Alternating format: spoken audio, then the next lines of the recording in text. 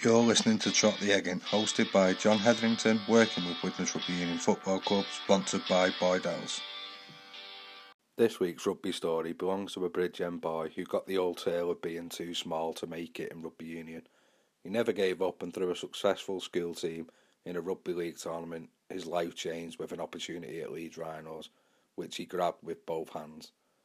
He spent a large chunk of his life down under, and had spells with Ipswich Jets and South Woking Magpies, but suffered with a serious knee injury. He came home and was talked into a spell with Swinton Lions, which he fully embraced and enjoyed, while proudly representing Wales. He's now thriving as a mindset coach and helping people that way. Ladies and gents, Mr. Ollie Olds. Follow, like, share, subscribe and endorse us via Facebook, Trot the Eggin, Twitter, @TrotTheEggin /@JohnHeath, Instagram, trot_d_egg_in, YouTube, Trot the Eggin, LinkedIn, John Hetherington, and Spotify, Trot the Eggin. Right, so what I will say is, mate, I'll be listening. I'll take notes. So when I promote your episode, I've got little quotes here and there I can use, mate, if that's okay. 100%. Oh, yeah, how have you been, mate? John, I'm good, thank you. I'm good, mate. No How are you? worries, mate. Yeah, I'm good, thank you, mate. Good. So before we get stuck into your rugby story, Ollie, where was home for you and who lived at home with you? Where is home for me? So home is Bridgend, South Wales. Born and bred here. And then, yeah, mum, dad, older brother who plays rugby league in Australia, and then a younger brother that doesn't play, but that's the family. Right, mate. And do you reckon that competitive edge was always there then, Ollie, having one brother older, one younger? Yeah, I don't know about you, John, but having two brothers as siblings, mate, it's a crazy house. So I think my mum was glad to get rid of us. We were always fighting, wrestling, sports in the back garden, coming dirty all the time. But yeah, I think that's probably stemmed a lot of the competitiveness in myself and definitely my older brother. My younger brother doesn't play sports. I think he was better at other things. But yeah, me and my older brother definitely just constantly competing with each other. Yeah, and obviously not wanting to preempt anything, mate, but Wales is well known for the Rugby Union, mate, isn't it? The other code to most of our listeners and viewers. So was Rugby Union the first part of call, or was that where you were introduced to rugby, and who was your first club? Yeah, so my rugby union from the age of 7 till 15, 16, I believe. And then from that, then basically at that era, I don't know if it's the same now, but it was all about size. So me being 5'8", 5'7", in between that, depending on which day it is, John. I got tapped on the shoulder. I went through all the academies and county teams, and then it got to a certain age where everyone started developing. I remember the coach telling me, "Mate, you're just too small." And really, probably the best thing that ever happened to me was that. And then took the detour then to rugby league, playing at originally my amateur team was Bridgend Blue Bulls, and then from that, then we got scouted into Celtic Crusaders when they were a Super League team. Yeah. Down here, or within the championships, and then went into Super League, and I did the academy there, and then after one game, Barry McDermott was the head of development of Leeds Rhinos, and he asked me. Well, they offered me a trial for 6 months at the age of 17, and then after that, then they offered me another season after that, and yeah, went from there. Mate, so Bridgend Blue Bulls is where John Devereux played, didn't he? John had the spell there. Yeah. So that's a nice little mutual ground for us, mate. But so when you go back, mate, then regional stuff and like your club stuff, how was you in a new environment, Ollie? Was you comfortable in it, mate, even as a young age? In league, you mean in playing like transition into rugby league? Oh, so go back to when you were playing rugby union as a kid, mate, and you're hitting all the markers, aren't you? You know, as a kid, so you're playing club rugby, regional. You're floating around the academies. You're saying because there's only, if viewers listeners don't know, there's only four full time region academies, isn't there, mate? So Yeah. they've got a lot to pick from. So how was you in that environment? Growing up playing Union, like it was great. I remember we had a school tournament in Roslyn Park in England, and there's a seven-a-side tournament. I remember like the age of 13, we won it all, and I actually got player of the tournament in this pretty prestigious sevens tournament, and got sponsored. Yeah. There's a magazine called Rugby World magazine, and Yeah. I got player of the month in that, the youngest ever player to do it. So everything from there was a trajectory of like, going to make it down the Union path. And it was never, probably to the age of 15, there was never a thought of, I'm going to go to league. It was always Union growing up. And then, just this age of there, that's where the crossroad really happened and the bittersweet of it all. Right. And how was school for you, mate? Was it something you enjoyed? I enjoyed school because I was good at rugby. So I enjoyed it because not the educational part, because I got away with murder because my school was a pretty prestigious school. We had the likes of the rugby league names. We had Kevin Ellis there. Late transition, Gavin Henson played there. A former British Lion, I believe. Well, John Devereux was there, and Rhys Webb, who recently finished playing. The school is saturated in former professionals, so I was just one of many others that was lucky enough to do it with Josh Navidi, who played in the British Lions recently, the most recent one. Regarding school was just sports, and Bryn was a pretty big school. We won the Power Gen Cup at a young age. Like Kevin Ellis was our sports teacher for that, and he took us. We were the youngest.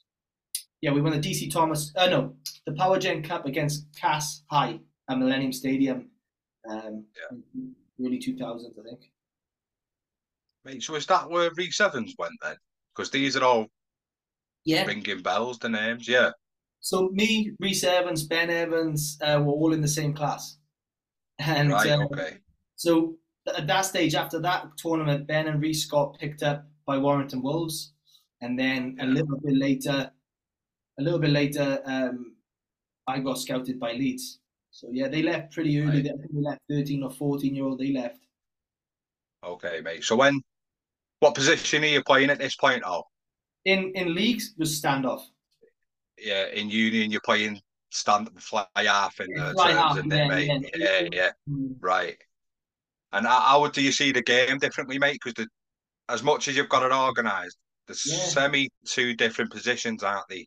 Yeah, I think fly half or number 10 in Union is very much, you're not looking too far, like five's like a set of six. You're looking to get to a position to play. I think in Union it was very much truck kick or crash ball to go again, but they are two very diverse sports. I know they're the same thing, as there's a similar shaped ball in it, but apart from that, I think league and Union are very far between each other now. Yeah, hopefully you weren't at the bottom of a ruck too much, mate. Not the old school rucks anyway. Yeah. I've had many of those rakes. I'm glad that I never got to one of them. No, mate, no. So when you're going through the ranks then, mate, is playing for a prolific, because the school ended up being prolific, mate, in it. Is that a hindrance or is it an advantage, do you think? What, because of it being such a sports dominated? Yeah. Hard to say, John, because being in that environment of so many good players that have come before us, they already had the structures in place for us to develop. Like, they've seen the journey of other players before us. So the only one that was a rare one was obviously Ben and Rhys Evans going to Warrington at the age of 14 or something like that. Normally, someone was getting scouted to go to Union. But that was a massive move. But I think the school just, you walk through that school and there's plaques, jerseys, everyone that's played international or played for the region or British and Irish Lions, so I think that was the drive. You see plaques on the wall of Rob Howley or Gavin Henson or even Kevin Ellis playing for Great Britain, things like that. It just gives you that thing, well, it's achievable. So I don't think it was a hindrance. I think it was actually more of a, you're in the right environment. You. A motivator. Mm. Yeah, because mini corridor, mate, you'd walk down and you might get one or two that break through. Not even international, but like really good club level. Yeah. Even if it's like League One, League like Championship, really good still, mate, in it. But Mm. to walk down and see like Great Britain International Lions at the pinnacle of any like viewers and listeners, whether you watch Rugby Union or not, you know about the Lions. It's a big franchise almost, if not as big as the All Blacks, isn't it, mate? And it must have been daunting at times. Because them Um, positions you've mentioned, these are all in positions where the names are massive as well. yeah.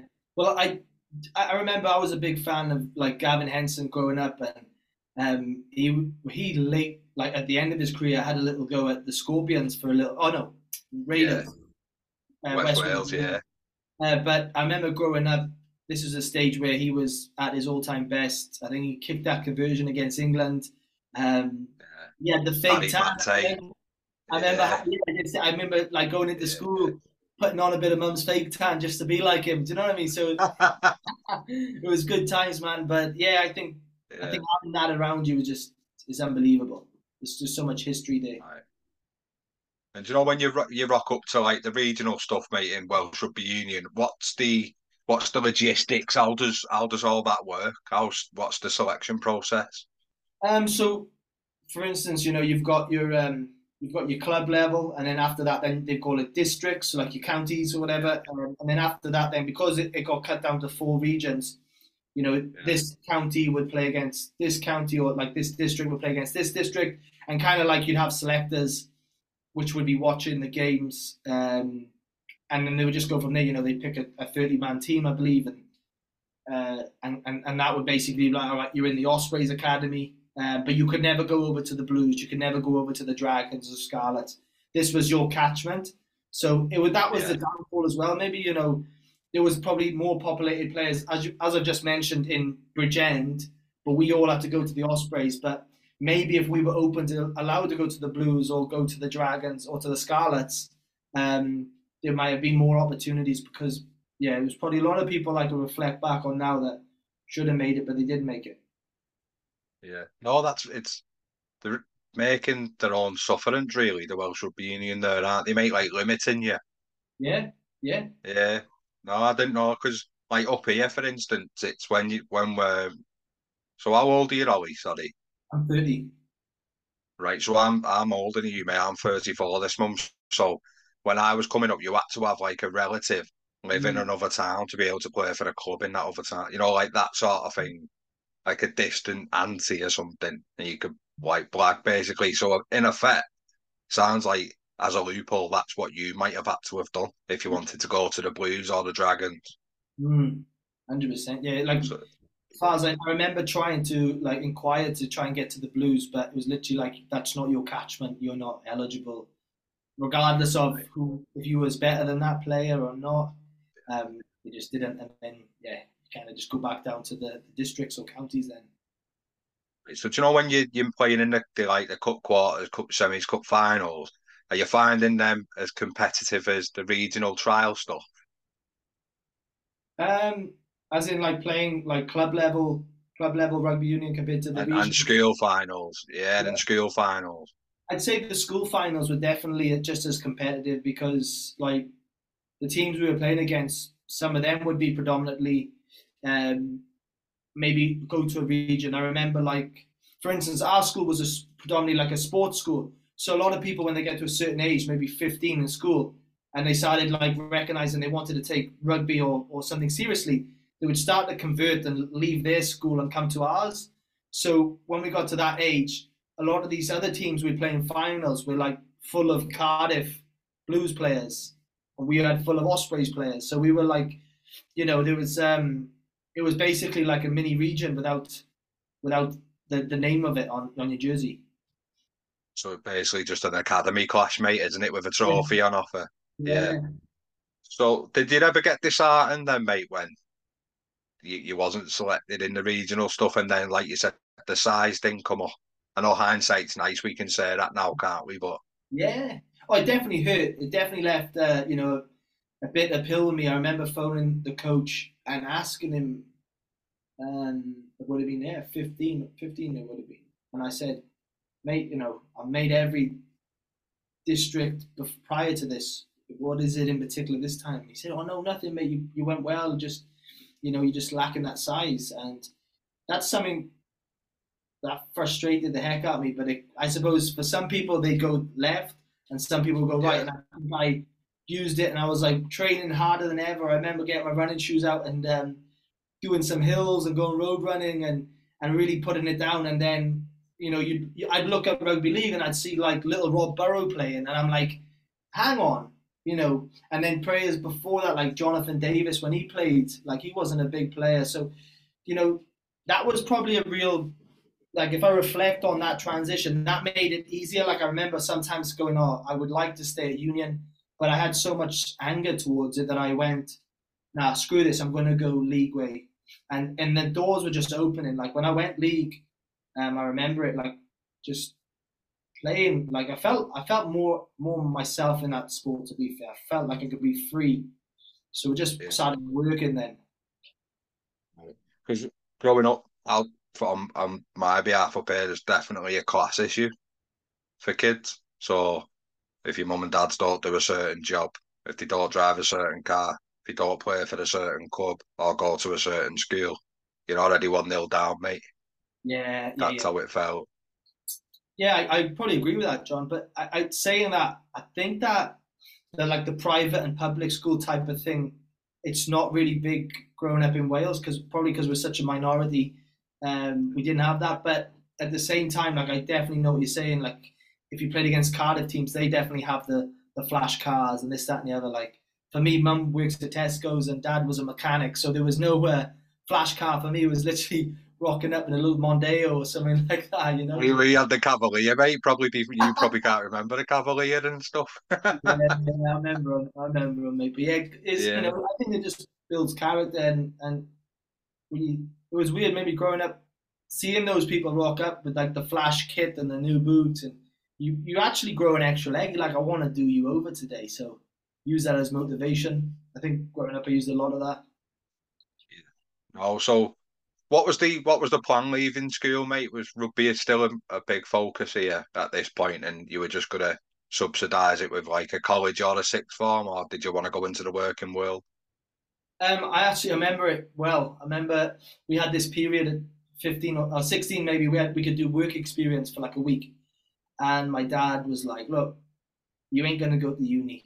You better go get a trade. And he's like, I remember he goes, there's a brickie down the road that did some work for our family once. He said, I'm going to ask him. And next thing you know, I was doing a bricklaying apprenticeship from the age of 16 onwards. But it was a bit tricky because that was at the age where like rugby was really striving. Serious. Yeah, so it was kind of like being on a trowel or, mixing cement and then going to training in the night. And then, thank God, then at the age of 17, like Leeds Rhinos popped up because I didn't want to really be on the building site much more after that. It was the worst initiation. He's a graft as well, isn't it? And just the way they'd speak to us at that age, like I've been shouted at, but it's a different mentality with Bricky shouting at you on site. So John, I was scarred for life from that one. So yeah. So when you were invited to the Crusaders, mate, how did that come about? So that come about a school's final, did you say? Yeah, we played a school final, and then we had some trials after it, like open to everyone. And at the time, the head coach was John Dixon for the first team, and Anthony Siebel was his assistant. And Anthony Siebel's obviously done extremely well. And Kevin Ellis was kind of involved in the Crusaders at that stage, and obviously seeing what we did at a younger age, we got trials, and then I got selected to like the Celtic Crusaders under 16s and 18s, and we were playing against like the National League One competition. So every second weekend we were traveling up on a bus on a Sunday morning, playing a game, then coming back, and then going back to college on Monday. And that was kind of my journey into the sport. Obviously playing like the power gen and stuff like that in school, but like actually getting into the academy was, that 16-year-old. Yeah. And was it So you spoke about the transition before, but from a different perspective. How did you find the transition, just practically, mate? And like the intricacies are very different, Ollie, aren't they? Mm. Oh yeah, I remember just like even the fundamentals. Like we were literally when we were 13, we were literally playing Union in a league game, without Yeah, just. And then when we got to 16, understanding even the fundamentals of the 6 o'clock pass, tackle technique, grappling, holding in levers, head position on the floor, all of these things started to come in, and it was really like an eye opener because we literally didn't know. We were literally just tackling like Union going low, and then um, yeah, we did like these training, like these camps basically, and understand like block plays and getting a 3-man and 2-man and even down to like things like calling things a scoot and just like really understanding the instead of fundamentals. rabbiting. Yeah, yeah. Yeah. So John, it was like it was different, but then I don't know when you get on the field, I think when you could throw the ball around, you understand the 2-on-1.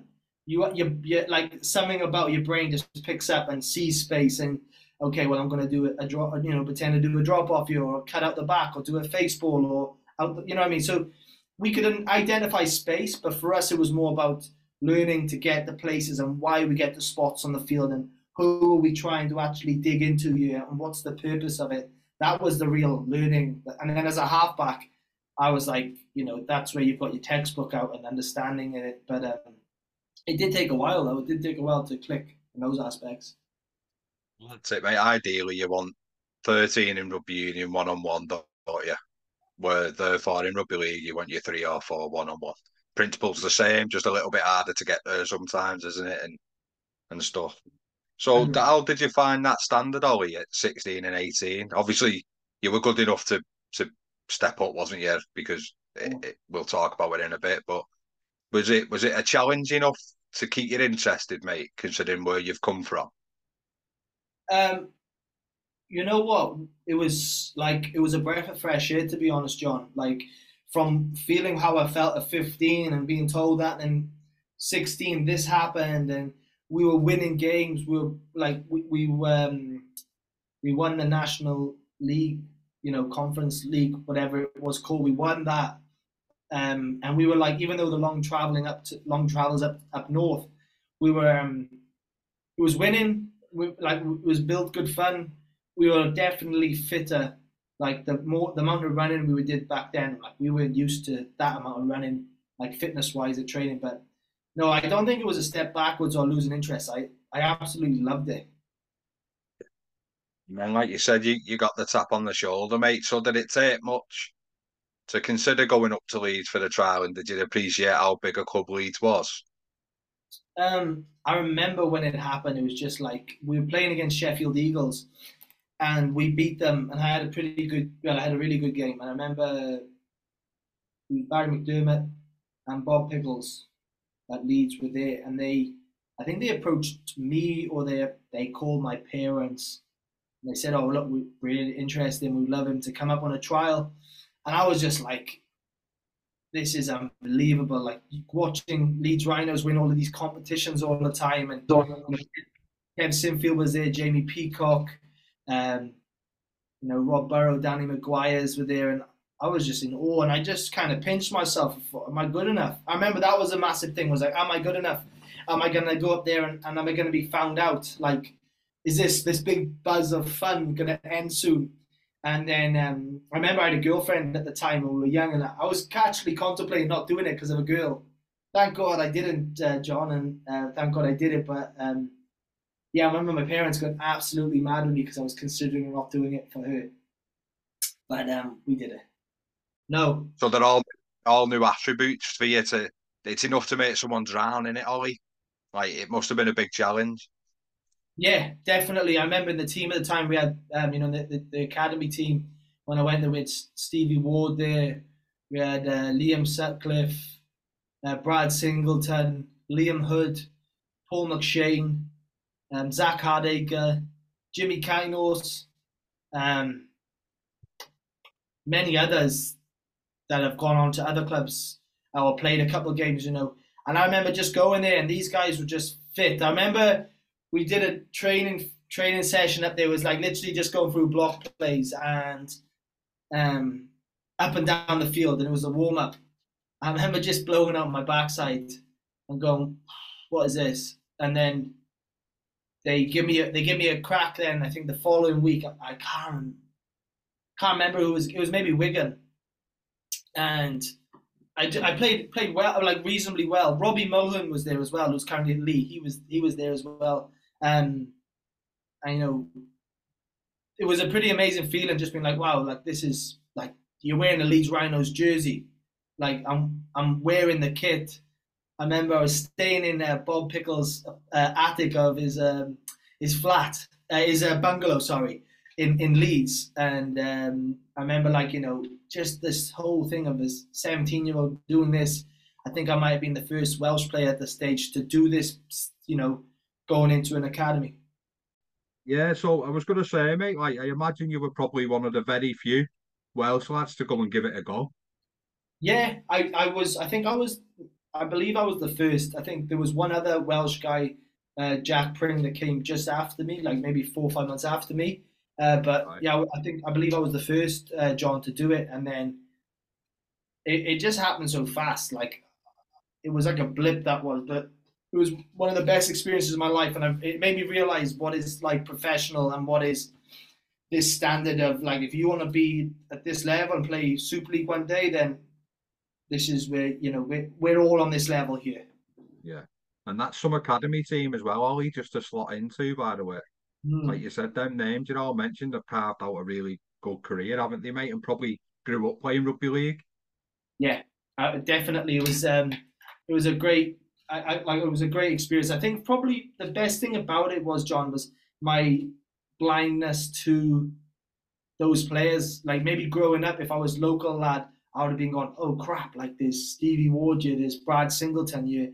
But I was just like, I didn't know who they were until we got on the field, and I was like, wow, this is a different, cloth here, different kettle of fish here. So, but what a great time. But same for opposition as well, mate. And that you wouldn't have gone, well, I know, like, for instance, Wigan, Liam Farrow in the back row there, or a young back rower runs this way. I've got to try and falsify a dummy line here to get out the back. Do you know what I mean? You can play a blank canvas, mate. You can play what you can see, which is what we all dream of playing. Yeah. But there's just that loads of structure now, isn't there, mate? And especially when you're at that level you're talking about. Yeah, there was a lot of structure there. I remember just going into the team, and they had like kind of army calls. I think that was because of Brian Mack's army background. So everything was Tango, Foxtrot, Charlie, Delta. And I remember going up there like, what the heck is all of these?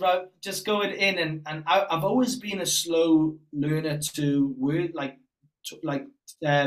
calls. I know the call, but I would struggle to pick up the thing. So having the likes of Liam Hood there, Paul McShane, even sometimes in the halves with Stevie Ward, it definitely simplified it. And I was very much eyes up type of player then, so I just watched what was in front of me. And I don't know if you remember back then, John, you could have like 5 over age players from the first team drop down.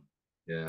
So we used to have like, Well Haraki come back. I think once we had Kylie Luluai after an injury. We had Richard Moore come back. Who was the other guy? There was loads of people throughout the stages that come back, But you don't want to see them off the dead ball line coming down your channel, mate, do you? I remember this one time, mate. We had Brad Singleton was coming back. Brad Singleton was playing with us. He's my age, and Stuart Fielden was playing for Wigan, and he ran off the back fence, and Brad absolutely cleaned him up Fielden was a grown-ass man then, you know what I mean? And Brad was just a kid, and I thought, wow, like, this is different, like, totally different, but unbelievable times. Yeah, so how did the chat from a trial to a contract come about, mate? And was it an easy decision for you? Oh, it was, I remember Barry McDermott took me into a room after like 2 months, 3 months, and he just said, look, man, we want to extend it. We see a lot of potential in you. And this is my first ever time. Like not my first ever time. Like this was the first time I've been in a room and proper like sat there and tried to negotiate. I know the other guy who was looking after me said you need to get an agent. Probably didn't need an agent, but he thought from my young naivety like to help. But yeah, it was a no brainer to sign another contract and get off the trials. Like I was happy just there, my digs was covered from Leeds and wasn't making much money, but it wasn't about the money then. It was literally the opportunity. The opportunity. Yeah, I love that, mate. That's what it's about, isn't it? Any standout moments then from like, was that been a reserve then, Ollie? Was you playing reserves? Yeah. Reserves.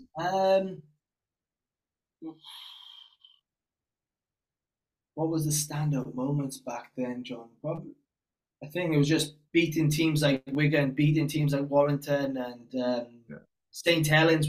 Beating St. Helens, and I remember we beat St. Helens at home, and Headingley. We were always the curtain raiser for the first team, and like Headingley would get packed out. So by half time, the crowd's packed, and you're just running onto a field against St. Helens and beating them, and or it was scoring a try or getting a man of the match. That was probably one of the best things we used to get. If you get a man of the match, you'd get like the butchers would give you like this big tray of meat. Yeah, so like a hamper. Yeah, mate. So we that was the best thing ever. I think the old fella I was living with was cheering too because he didn't have to buy food for the couple of weeks then either. So when you play in, mate, and like, was there ever a time when you did feel like this is my level? Where you said you were questioning yourself before you went for your trial. Did you settle enough to think you were good enough there? I think I was kind of like, I never thought that I was the best. I always thought I was just a hard-working guy.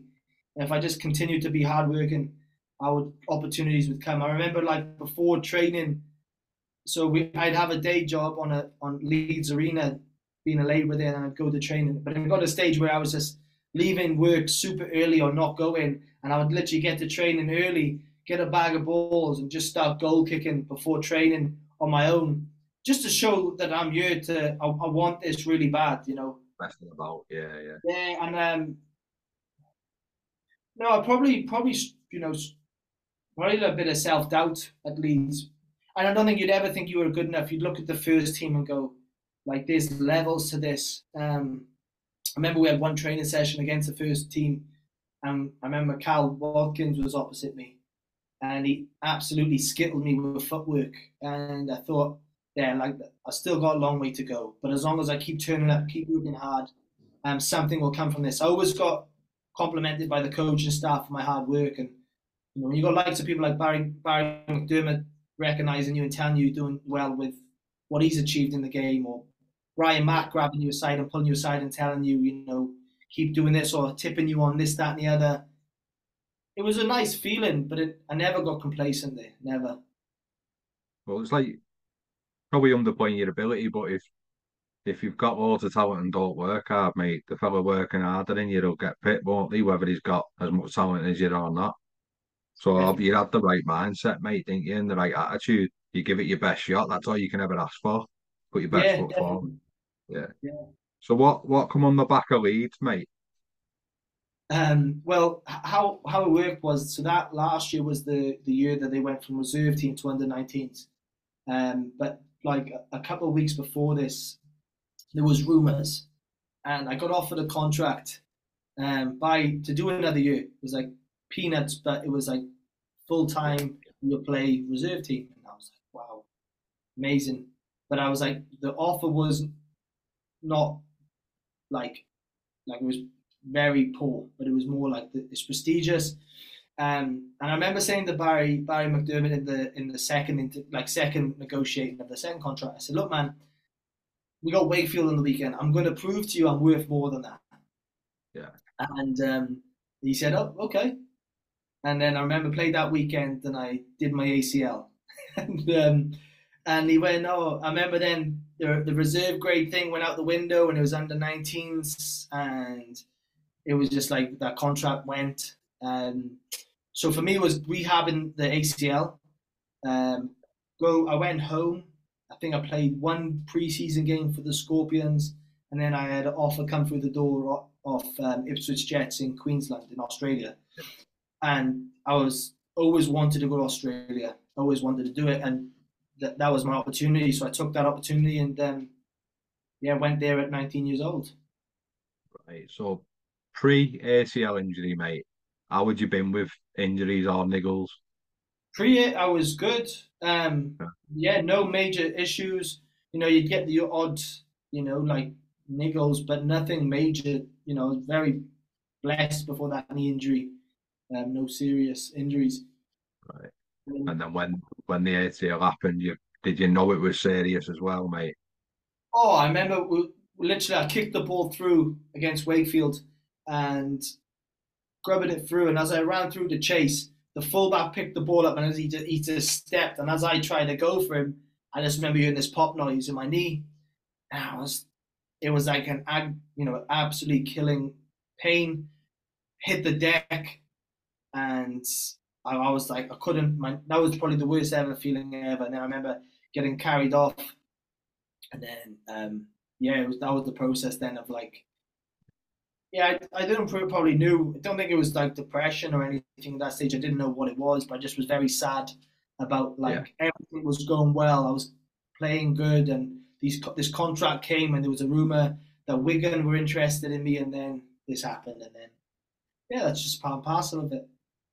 No, it is, and at least you've got the mindset again to understand that, mate. I mean, through harsh reality a little bit as well, unfortunately. But at least you understand that. So, how did you find the rehab, mate? Was it all done on your own through the NHS and stuff? So Leeds covered it, but they did it back in Wales. So I did the surgery in Wales and I did the rehab there. And it was kind of like, just did it with a physio down here. But I was so young, John, that I came back too early. I think I came back after 6 months of a knee reconstruction, which is so early. Realistically, you should be coming back 9 to 12 months. But just being eager and probably not having like a club or a team be like, hey, stop rushing it. You're a kid. And I was just eager to get back. And then, my goal then was just go over to the Scorpions, did a bit of pre-season there.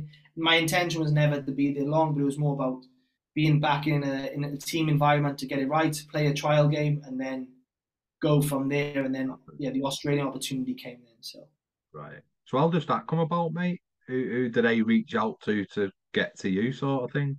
So we had, at the time in the Scorpions, we had 3 Australians in the team. And I always said to them, man, I'd love to go to Australia. And he said, I'll tell you what, I've got a contact over there which might help. And he reached out to Steve Johnson, the chairman at Ipswich Jets. And I sent over my highlights reel of playing for Leeds. Within like a week, contract came through, open return flights. And I was like, let's do this. And no fear at 19 years old, John, is this? So I just did it. Brilliant. At least you didn't have to get in someone's bag, mate. You could just walk in there off your own back, couldn't you? Yeah. So you're obviously not scared of a challenge. Ollie, are you? There's one thing going to Leeds, mate. It's another thing going the other side of the world, isn't it? So how was it? Oh, it was tough. Especially the first 3 to 5 months, 3 to 6 months maybe were tough. I was homesick, sick. The mad thing about it was that one game I played for the Scorpions, and we played Oldham, and the winger Mo, who was actually with me at Leeds, he tackled me and landed on my ankle, and I did something really bad to my ankle, and I thought nothing of it, rehabbed it, and got on the plane over there. And I actually couldn't play for the first 2 months because my ankle was no good. And then I found out I needed to have, I got it jabbed. And I played a couple of games to finish off that season. And then I had to have an ankle surgery at the end of that season. So it was a pretty tough transition, but it was amazing at the same time. Like the environment was there. Like the Jets were connected to the Broncos. Ben and Shane Walker were our coaches. So Ben played for Leeds Rhinos for a bit, and they played for Manly. His brother and him played for the Rabbitohs together. So Ben's son is Sam Walker, who plays for the Roosters now. Yeah. So it was a great environment, and they treated me as their own. I stayed at their house for 3 months at the start, and yeah, what an experience! As in, it was daunting. I think it was because of my injury, but apart Yeah. from that, like doing that over there and just realizing, John, that like the standard and the conveyor belt of quality there, it's no shortage. Like the style of play, everything. It was just like you'd look at one player, especially like the indigenous guys or the Aboriginals, they'd have these skinny legs, they'd have a little bit of a belly, one or two of them would, and you'd be thinking, these guys are not good enough. And then as soon as you put a ball in their hand, John, it was just like there was in their DNA, like the likes Yeah. of Matty Bowen, those type of players. You know what I mean? Like they just don't look much, but when they got the ball, yeah. Yeah. So it was an unbelievable Like they come out the experience. womb with a ball in it, mate. That's what it's like, isn't it? Honestly, I can't put it into words. Like you'd see them down the park, no shoes on, playing in the streets, and I was just like, this is. You can see why Australia and the NRL is such a good standard. And Yeah. there's this thing in Australia called like the Murray comp, and you've got the Curry comp. So they're the indigenous of New South Wales and Queensland, and you could go to that competition and you'd be in awe of what you'd see, and that's just local, town rugby. Well, yeah. So for viewers and listeners that might not know, mate, it's probably got a bit more popular because Adokar played and Trell played and Coldy, didn't he? And obviously he had a few issues with a few of the local boys, didn't he? But no, I remember when I went to Sydney, mate, with a friend, and we were walking into the city centre from Woolloomooloo, and there's a bit of a park to the right before you get to like Westfield Centre and that, Yeah. and it was just tag all through the park. And like you said, some of them didn't even have trainers on, and some of the Mm. finishes and the passing ability and that Yeah. it's lightning fast. You So could it's probably play it a bit. I couldn't. Well, I think I'd avoid playing. I think I used to be like, I'd save myself. But that's one thing I wish we brought over to the UK is that touch rugby or tag, like properly the way they do it, like the fundamentals, the skill sets, the people who are high end NRL players now all grew up playing touch footy, and then Yeah, come Sean into the Johnson. system. Yeah, Yeah, yeah. so it's pretty amazing. Was it everything you wanted it to be then, mate? Certainly sounds that way. Yeah, I just at the stage I remember like the chat was like I was trying to get into the Broncos under 20s team because I was still young enough to do it. Yeah. But I had that ankle injury, so that was like I was gunning for that. But yeah, it was an amazing experience. I learned a lot as well. Just learned a lot about myself at this stage. I'm 19 in Australia. Um, Very naive, but just beautiful people there. Beautiful people just looked after you as well. No need for that Gavin Ensign fate tanning us, mate, is there? No, I was actually, I remember I was getting in trouble all the time because I'd forget to put sun cream on and I'd be like this Yeah. brute. But yeah, it was good times, really good times, John. So how old was you when playing for Wales come about, mate? I was 17 or 18, just signed with Leeds, and I was like in that trial In the period. senior setup as well. Yeah. So Oh, yes, yeah. Harris was the coach, Lee Breers was assistant, and Damien Gibson was the other assistant, and it was kind of like they were giving youngsters a crack with the older heads, like these academy boys at the time. Rodri Lloyd was at Wigan, I was at Leeds. I think Ben and Reese were injured, so they weren't available. But yeah, it was like this moment of that was a crazy one. I remember I had Thomas Bosch against me. Yeah, that was a crazy one. And we had Danny Ward. Yeah, Danny Jones. Sorry, Danny Jones, who passed away from Keighley in the halves with me. Great player. Just an unbelievable experience. And Craig Kopchak, Jordan James, Michael Channing. There's loads of names in that team, and I just remember thinking like, wow, I'm playing for my country at this age. 2 years ago, I was getting told I was too small to play rugby union, and this is all happening, John. Was it a nice redemption, that, mate? Did it? I know you've not turned around and put the middle finger up, but Oh, I bet you felt like it, didn't you? yeah, definitely. You got to remember as well, like it's so backwards down here. Like at that stage, league was like, oh, we don't want to talk about that sport down in South Wales. It was very union dominated. I remember even when I was young, in the newspapers, you'd have to change your name. If you scored a try, you change your name playing league to Union because they would like to be disgusted if you played it. So we used to hide it.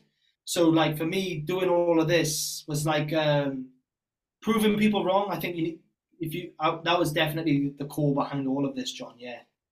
You'd think your area would be mega proud when, like, you've said how many of you have come through and done really good things, not just for your area, mate, but for your country. Yeah. Why would that not be like big, bold, capital letters everywhere? But I understand it's that divide, isn't it? It's just old school, John. Like even my rugby union team, it sounds bitter now, but they've never asked for a jersey or a photo in the club. And I'm thinking, I'll go back and have a chat with the lads or nothing. No never, junior teams or anything. No junior team. Like on my rugby union team growing up, like there's no photo of me in the club, but there's full of photos of people my age who have played regionals and stuff in the union space. So it's very small-minded at times. Bizarre, yeah, it is strange. Yeah. Even now, though, innit? Even now, like, we're going to talk through what you've been through and that, aren't we? And what a lesson that could be just to one kid that you go down and speak to. 100%, John. Yeah, it was very big. Yeah. So the move to Swinton, was that next, mate, after Ipswich Jets? No. So I was in Australia for 11 years. So I only came back. Wow. Only came back last November. I came back for the World Cup, but prior to that, 11 years in Australia. So I played for Ipswich Jets, went to South Logan Magpies, which are all in Quinton Cup, and then I finished up at East Tigers. So East Tigers was a pretty prolific team then because they were a feeder team to Melbourne Storm. So we had at stages we had Christian Welsh, Brodie Croft was in the halves with me. We had Billy Walters, a hooker. Scott Drinkwater was our fullback. Brandon Smith was a hooker. So I remember after 2 ACLs, and like at that stage, I thought my days are numbered of trying to make it. I remember I rang up the coach at East Tigers, which are called Brisbane Tigers now. And I said, look, man, I'm not looking here for a big contract. I just want an opportunity. And this was after 2 ACLs, 2 ankle surgeries and other minor issues. And I remember he said, look, man, come for a trial. I was like, that's all I need at this stage. I was 24 or 25, no, 24. He said, that's all I need. I remember doing the preseason and I was probably the fittest I've ever been. After everything, I was like, I am flying right now. And I think after round 4, I made the first team. I remember you're looking left and right, and there's state of origin players in this team. There's a Kiwi international. There's a man of steel, Brodie Croft, in the team. Not at that stage, but he was touted at Melbourne Storm that he was the next Cooper Cronk. It was, mate. There was big raps about him, weren't there? Yeah. So for me, that was my journey, and I wish I played more games because of injuries. But at the same time, man, I'm very blessed to be able to say that I've played with some of these players and played against other NRL players right now. I remember even Tino Fausumwali, who's in the Gold Coast Titans captain, was our lock. So pretty amazing team. So the next ACL, same knee or different? Same knee? All on the same knee. Yeah. So I did my first one was at Leeds Rhinos. My second one was at South Logan Magpies, and then the third one was at East Tigers, which are called Brisbane Tigers then. So that was my last one. You've done it 3 times? 3 on the right knee, 3 ACLs. Yeah, that's resilience, that, mate, isn't it? Yeah. It was tough, John, I'll be honest, mate. It was, I'm sure we'll get into it in a minute, but it was my darkest days were definitely throughout those second and third ACL, Yeah, right. And so we chatted Wales then, so you broke through quite early, mate, didn't you? And did you ever think it was a given? Did you take Wales for granted, or did you know you had to be playing well to play for Wales? No, it was always, I had to play well. At that stage, Lee Breeze just retired. Lloyd White was one of the halfbacks, and the other halfback, I'm trying to think who it was. That stage was Webster. Is it Ian Webster? He's he was the other halfback. And after France, and then I did that season then with Leeds, and I did my ACL, so I missed out on that World Cup, which was due in the UK, and then the second one was in Australia. I missed out on that one due to another ACL, and I was gutted, mate, like shattered. Like I'd get a couple games. I won a European Championship with Wales in between those periods, but then I was like, I want to play in the World Cup, and then I thought I'm never going to get this, and then having those 4 years off from East Tigers after the third ACL, I said I'm done. I'm absolutely done now. I'm not going to play this anymore. And then my brother, last year in July, my brother was playing, and I was just doing triathlons by this stage, John. I've gone into doing triathlons and doing other things. Just another challenge. Yeah, mate. Yeah, just got into other aspects. It was a journey of finding myself and kind of who am I without this identity. And my brother said, "Look, man, do you want to come play a couple games? We're near the fact like semis and quarters of the comp. Do you want to have a game?" And I was like, "No." And he said, "Come on, just have a couple games." And I said, "You know what? After nagging me for ages, I played, and then I played for a team called Valley Diehards, and a former team of Wally Lewis. So it was a pretty prestigious team, but they were a league below the Queensland Cup. It was still a good standard, right. And started playing there. I enjoyed the first game. I felt like it was just fun again. It was like that itch was there, and then played the rest of that season. And I remember coming to the end of the season, the team manager of Wales rang me and he said, "Hey, look, we've seen on YouTube live streams you're playing again. Looks like you're doing well. Would you be open to being in the Welsh squad before we cut it down?" And I said, "No, I don't want to be involved." And he goes, "Look, I understand what you've been through. Have a think about it." And I think we played the quarters or semi-finals then. And we played the quarters and we won. I thought, you know what? Just tell him, look, put my name in the hat, but if I don't get selected, I don't get selected. And basically, I got selected then for the World Cup. And I played in the most recent one in the UK in 2022. Yeah, so was it like a nice way to finish? Yeah, I absolutely, out of all the coaches I've had, I absolutely love John Keir. John Keir's, what he's done, and if you ever want a motivational speaker, get John Keir.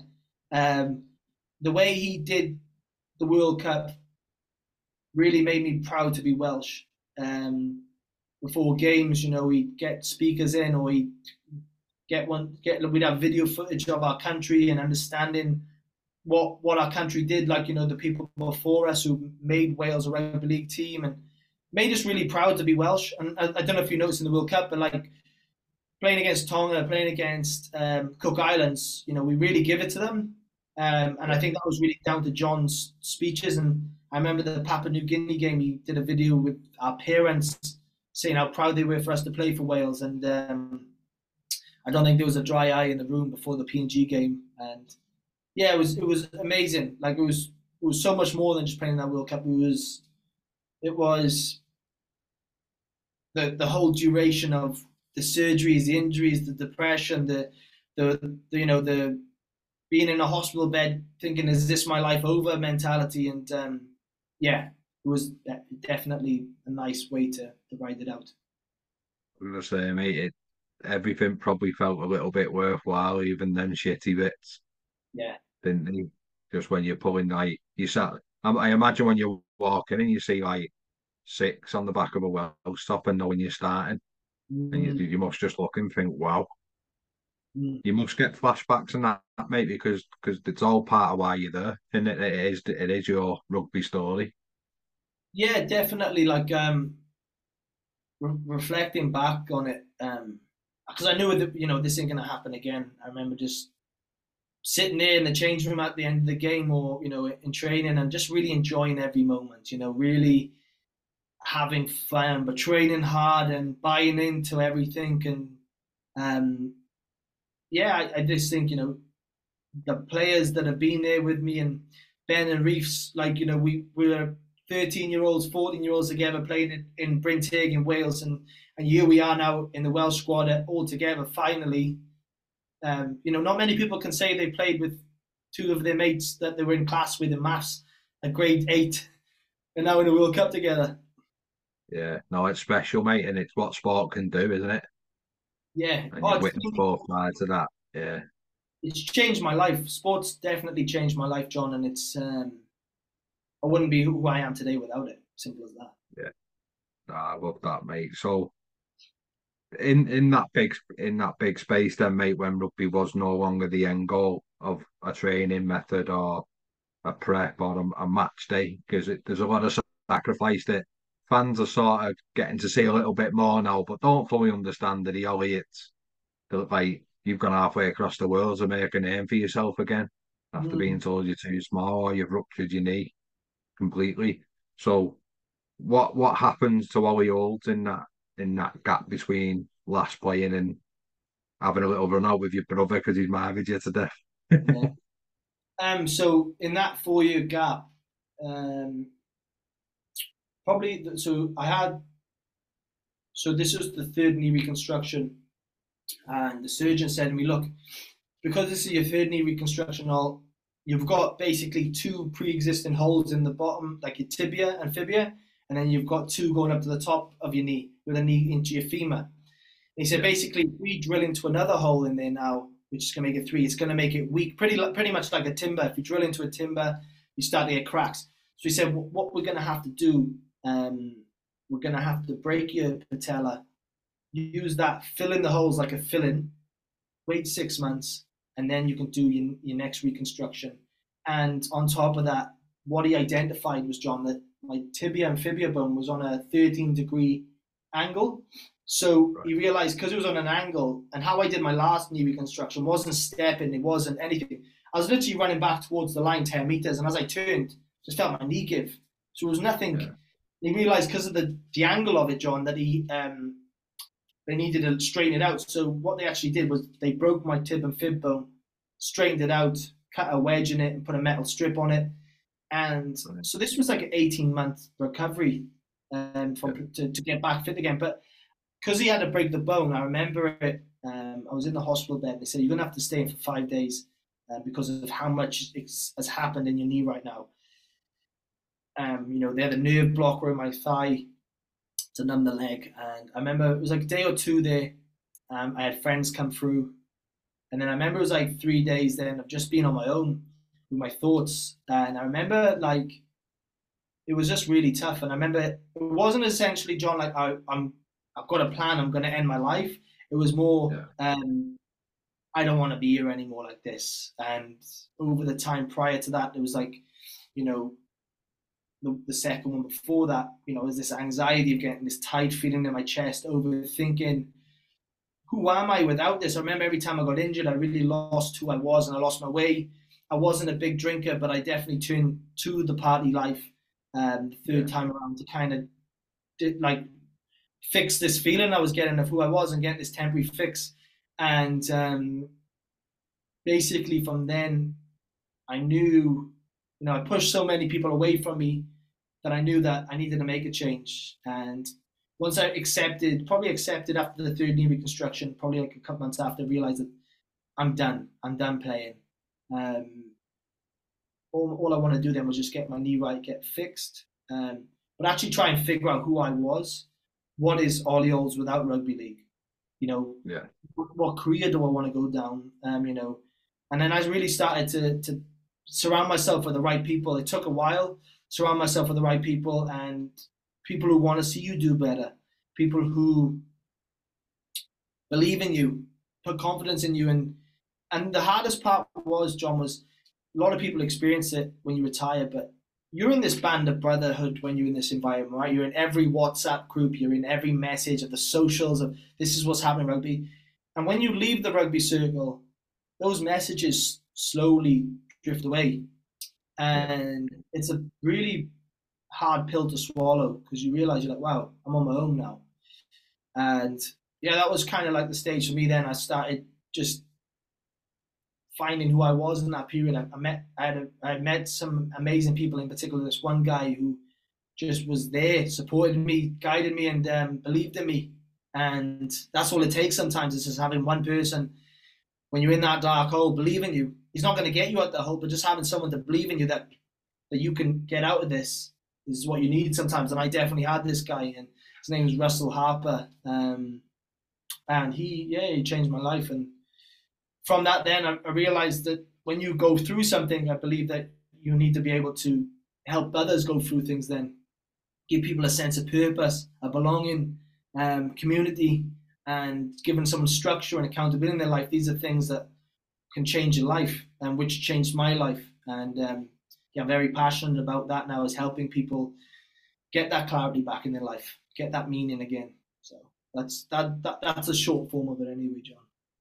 No, but I bet it's real rewarding, mate, and thanks for your honesty in that. It can't necessarily be easy. You know, you probably had a little bit of practice of encouraging yourself to do it and speak, because you sometimes got to walk the walk as well, Ollie, when you're getting clients and that, haven't you? You've got to understand, you not only do you know it mentally through textbook or other experience, but through your own, because sometimes, mate, people need to see you walk the walk, don't they?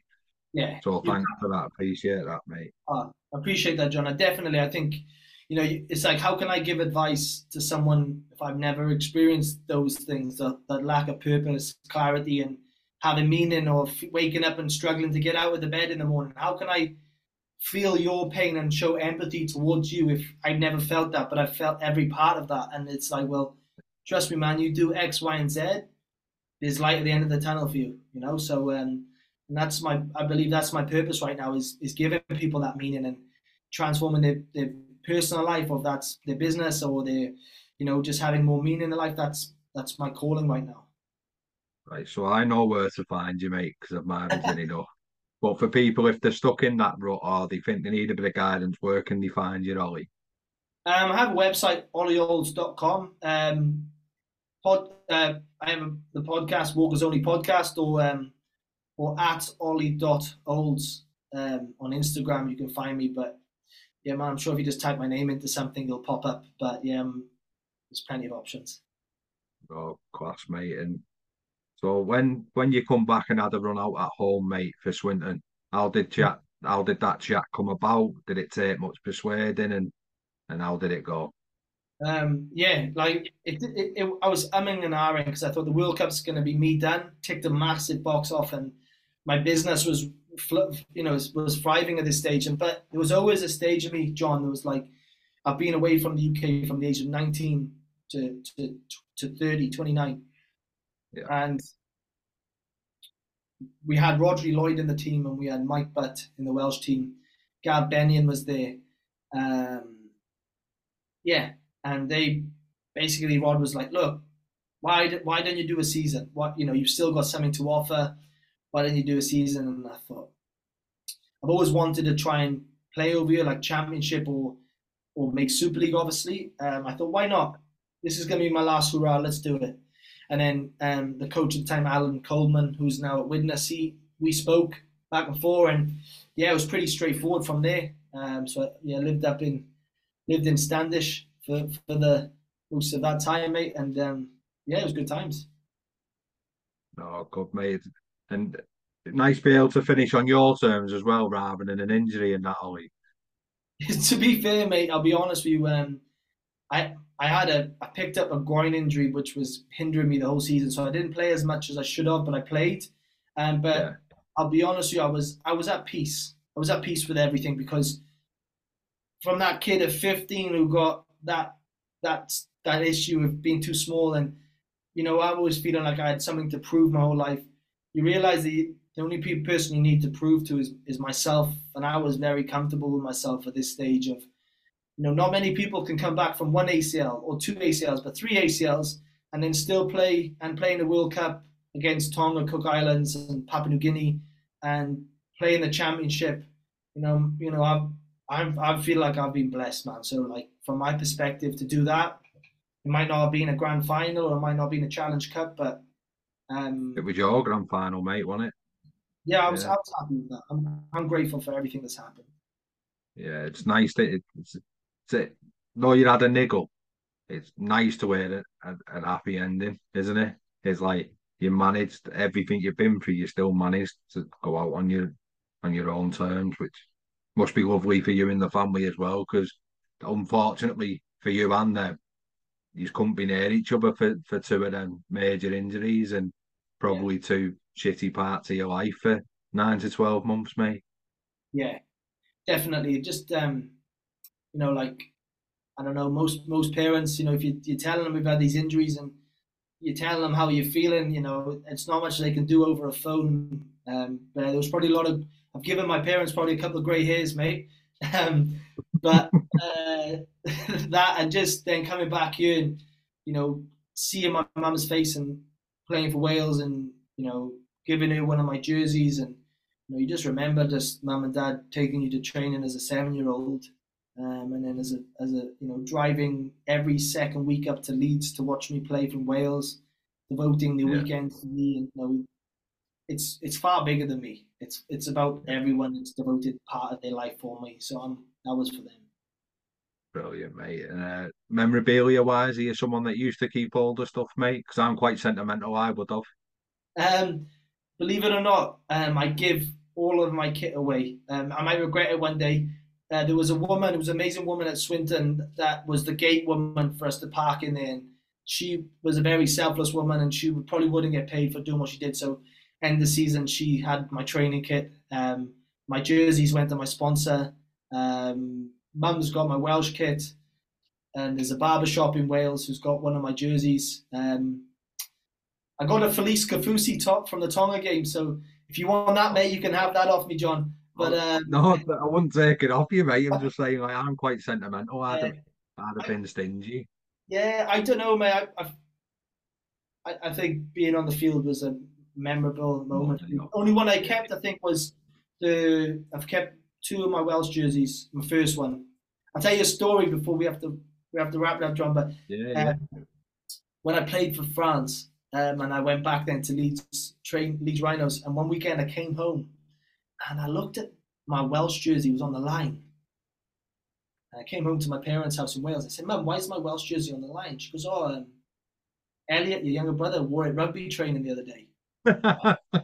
If he did, he got a good beating off me, mate, of seeing that jersey on the line that was recently played against France. I obviously wanted to show it off, but you don't do those things. But yeah, most of my kits with family, Yeah. grandparents and stuff like that. But Well, yeah, like you said, the pitch was the memory for you, mate, wasn't it? And if they can share the memory by a pair of shorts, a top, or a program, it's a nice touch.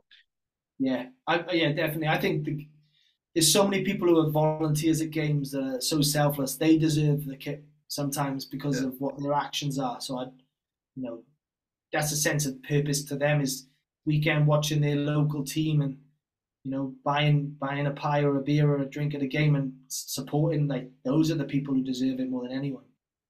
yeah. Was that Airwood Road that then, mate? Haywood Road, Swinton. yeah, Yeah, yes, it was Sale FC's ground as well. yeah. I hope you didn't park behind the post, mate, did you? No, we were behind the stand, thank God, because Yeah. The you, posh end. yeah, the posh end, mate. Right, mate. So, three daft questions for you, if that's all right. Yes. So, what were you like with pre-match superstitions? Pre-match superstitions. I didn't have many. I just knew this is maybe a Gavin Henson thing, but I used to shave my legs before a game. That was the only thing I would do, mate. Yeah, especially in Mood. Australia. Not over here, but when I was younger, I used to shave the legs before a game. Yeah. Isn't it mad, like, the impact, like, people can have on people? Do you know, like, the Wilkinson stance and Dan Bigger soon took over that sort of thing, didn't they? And Gav's, like, spiky hair, tan, and yeah, smooth legs. Nah, I like it, mate. So the next words like different for everybody, mate. The meaning can mean various things to various people. But the toughest player you played with and played against. Toughest player I played with. was a guy for Ipswich Jets. His name was Kieran Lander. He wasn't the biggest of names, but he had the biggest of hearts. And he played for the Reds in Rugby Union, and then he came over to Ipswich, and I think he might have had one game for the Broncos. One of the toughest guys, just put his body in places that you would never dare. He was so tough. He's got to be up there. And the player I played against who was tough.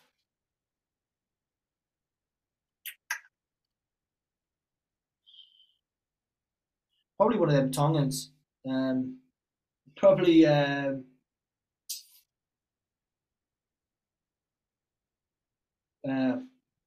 what's his name? A sofa. The prop we played. Not Solomon, the other one. He played for the Warriors, the prop for them, and he played for Tonga. Is it a sofa? Anyway, did you have to feel him, did you? Yeah, he did my AC joint against Tonga at the end. He whacked me at the end. I'm trying to think of his name. It'll come to me. But yeah, he was a tough guy. Prop for the Warriors and Tonga. That guy. It'll come to me. Sorry to go slightly off, but do you know when you said the first lad was a convert over there? Did you see much of that? Because with you knowing both codes, Ollie, you'll know certain traits that suit like one or the other game, won't you? Yeah. There wasn't loads. There was a couple, but the thing is, right? Union is very private school, and league is very public over there, and the separation in the two is like crazy. So you wouldn't have many Union boys come over, but I think he was a league guy that got an opportunity to go to the Reds and then come back. There's not many Brad Thorns that did the whole thing, but yeah, he was a warrior. Kieran Lander was. Right, mate. So, your favourite away ground that you've played at? Favourite away ground? Yeah.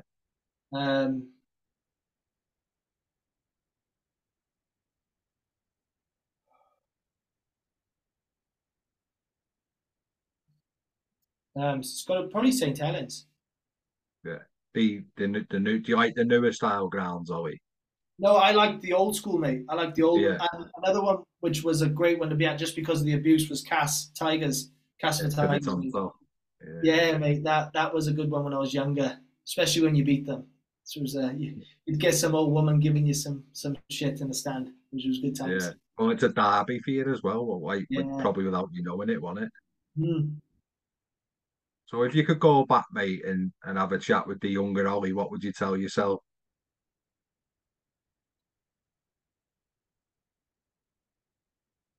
Don't sweat the small stuff. Probably just say that. Don't sweat the small stuff. Just keep work. Just keep doing what you're doing. Don't worry about anything else, and stay in your own lane. I think sometimes when we'd have people come back from NRL teams, you start sweating. You start worrying. Crap, am I not going to play anymore, or this, that, and the other? Really, I just wish I just did what I did best, and I was just expressing myself at times. Like probably that would have been it. Just stay in your lane and focus on you. Right, mate. And if you're out and you've had a few, and the microphone ends up in your hand, mate, what are you going to give us on karaoke? I think I'd say Uncle Cracker.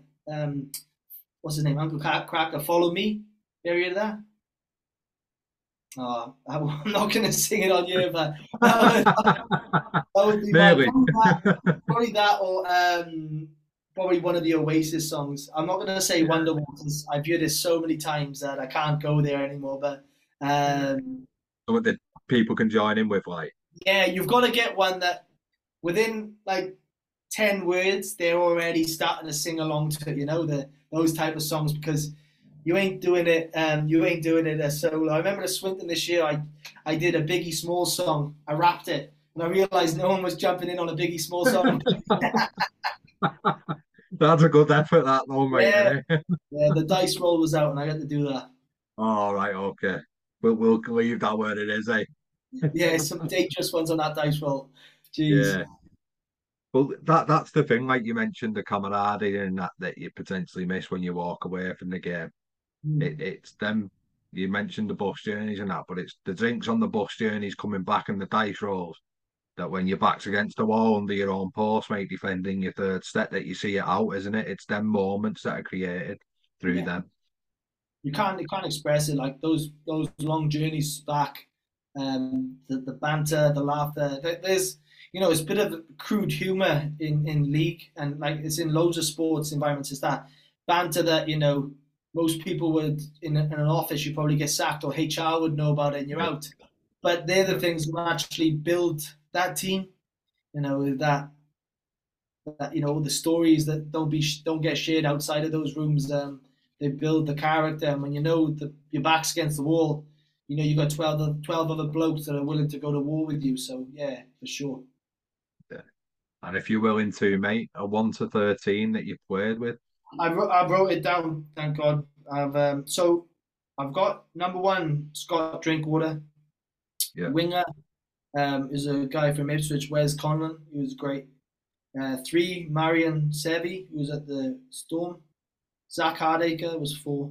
I put my brother in there, James, as the winger, because my brother was probably he should have gone on for more, to be fair, than what he did. Brodie Croft was 6. There was a guy, number 7 I got is Josh Cleland. So he's a guy in Australia. He played with us at Ipswich Jets, and he took my position actually. And after that, he went to the Bulldogs, and he should have played first team NRL. Number 8. Do you see a lot of that, Ollie? Sorry, have you noticed a lot of talent that you think they should be ripping it up and just don't get the cut for some reason or other? Yeah, just didn't get it because of their face didn't fit in the team, or the style of play. Like NRL is very structured, and then you've got these. It's loosening up a bit now, but at that stage, that player was so off the cuff, he could create something out of nothing. But if that doesn't suit your plans of getting to X, Y, and Z, then they'd rather put someone in there who's very structured instead and stick to that, John. So maybe over here would have suited him then, eh? A bit like Rangi Chase. Yeah, Rangi Chase. Yeah. Look, he would have suited it so much of you. There's so many players in the Queensland Cup and New South Wales Cup that could come over here and do a right job. Maybe the visas don't let them, but yeah. Number 8 I got is Ben Hannett. 9 Brandon Smith. 10 Christian Welsh. 11 Kurt Capewell. He was my roommate at one stage. 12 is Morgan Knowles. 13 was Tino Fa'asumwali. 14 was Billy Walters. 15 was Stevie Ward. 16 Wella Haraki. And I went for the Welsh at the end. 17 Rodri Lloyd. You've been listening to Trot the Eggin. Thanks to our sponsors, Bydell Sports. Follow us on Twitter at Trot the Eggin and Instagram at Trot_the_egg_in.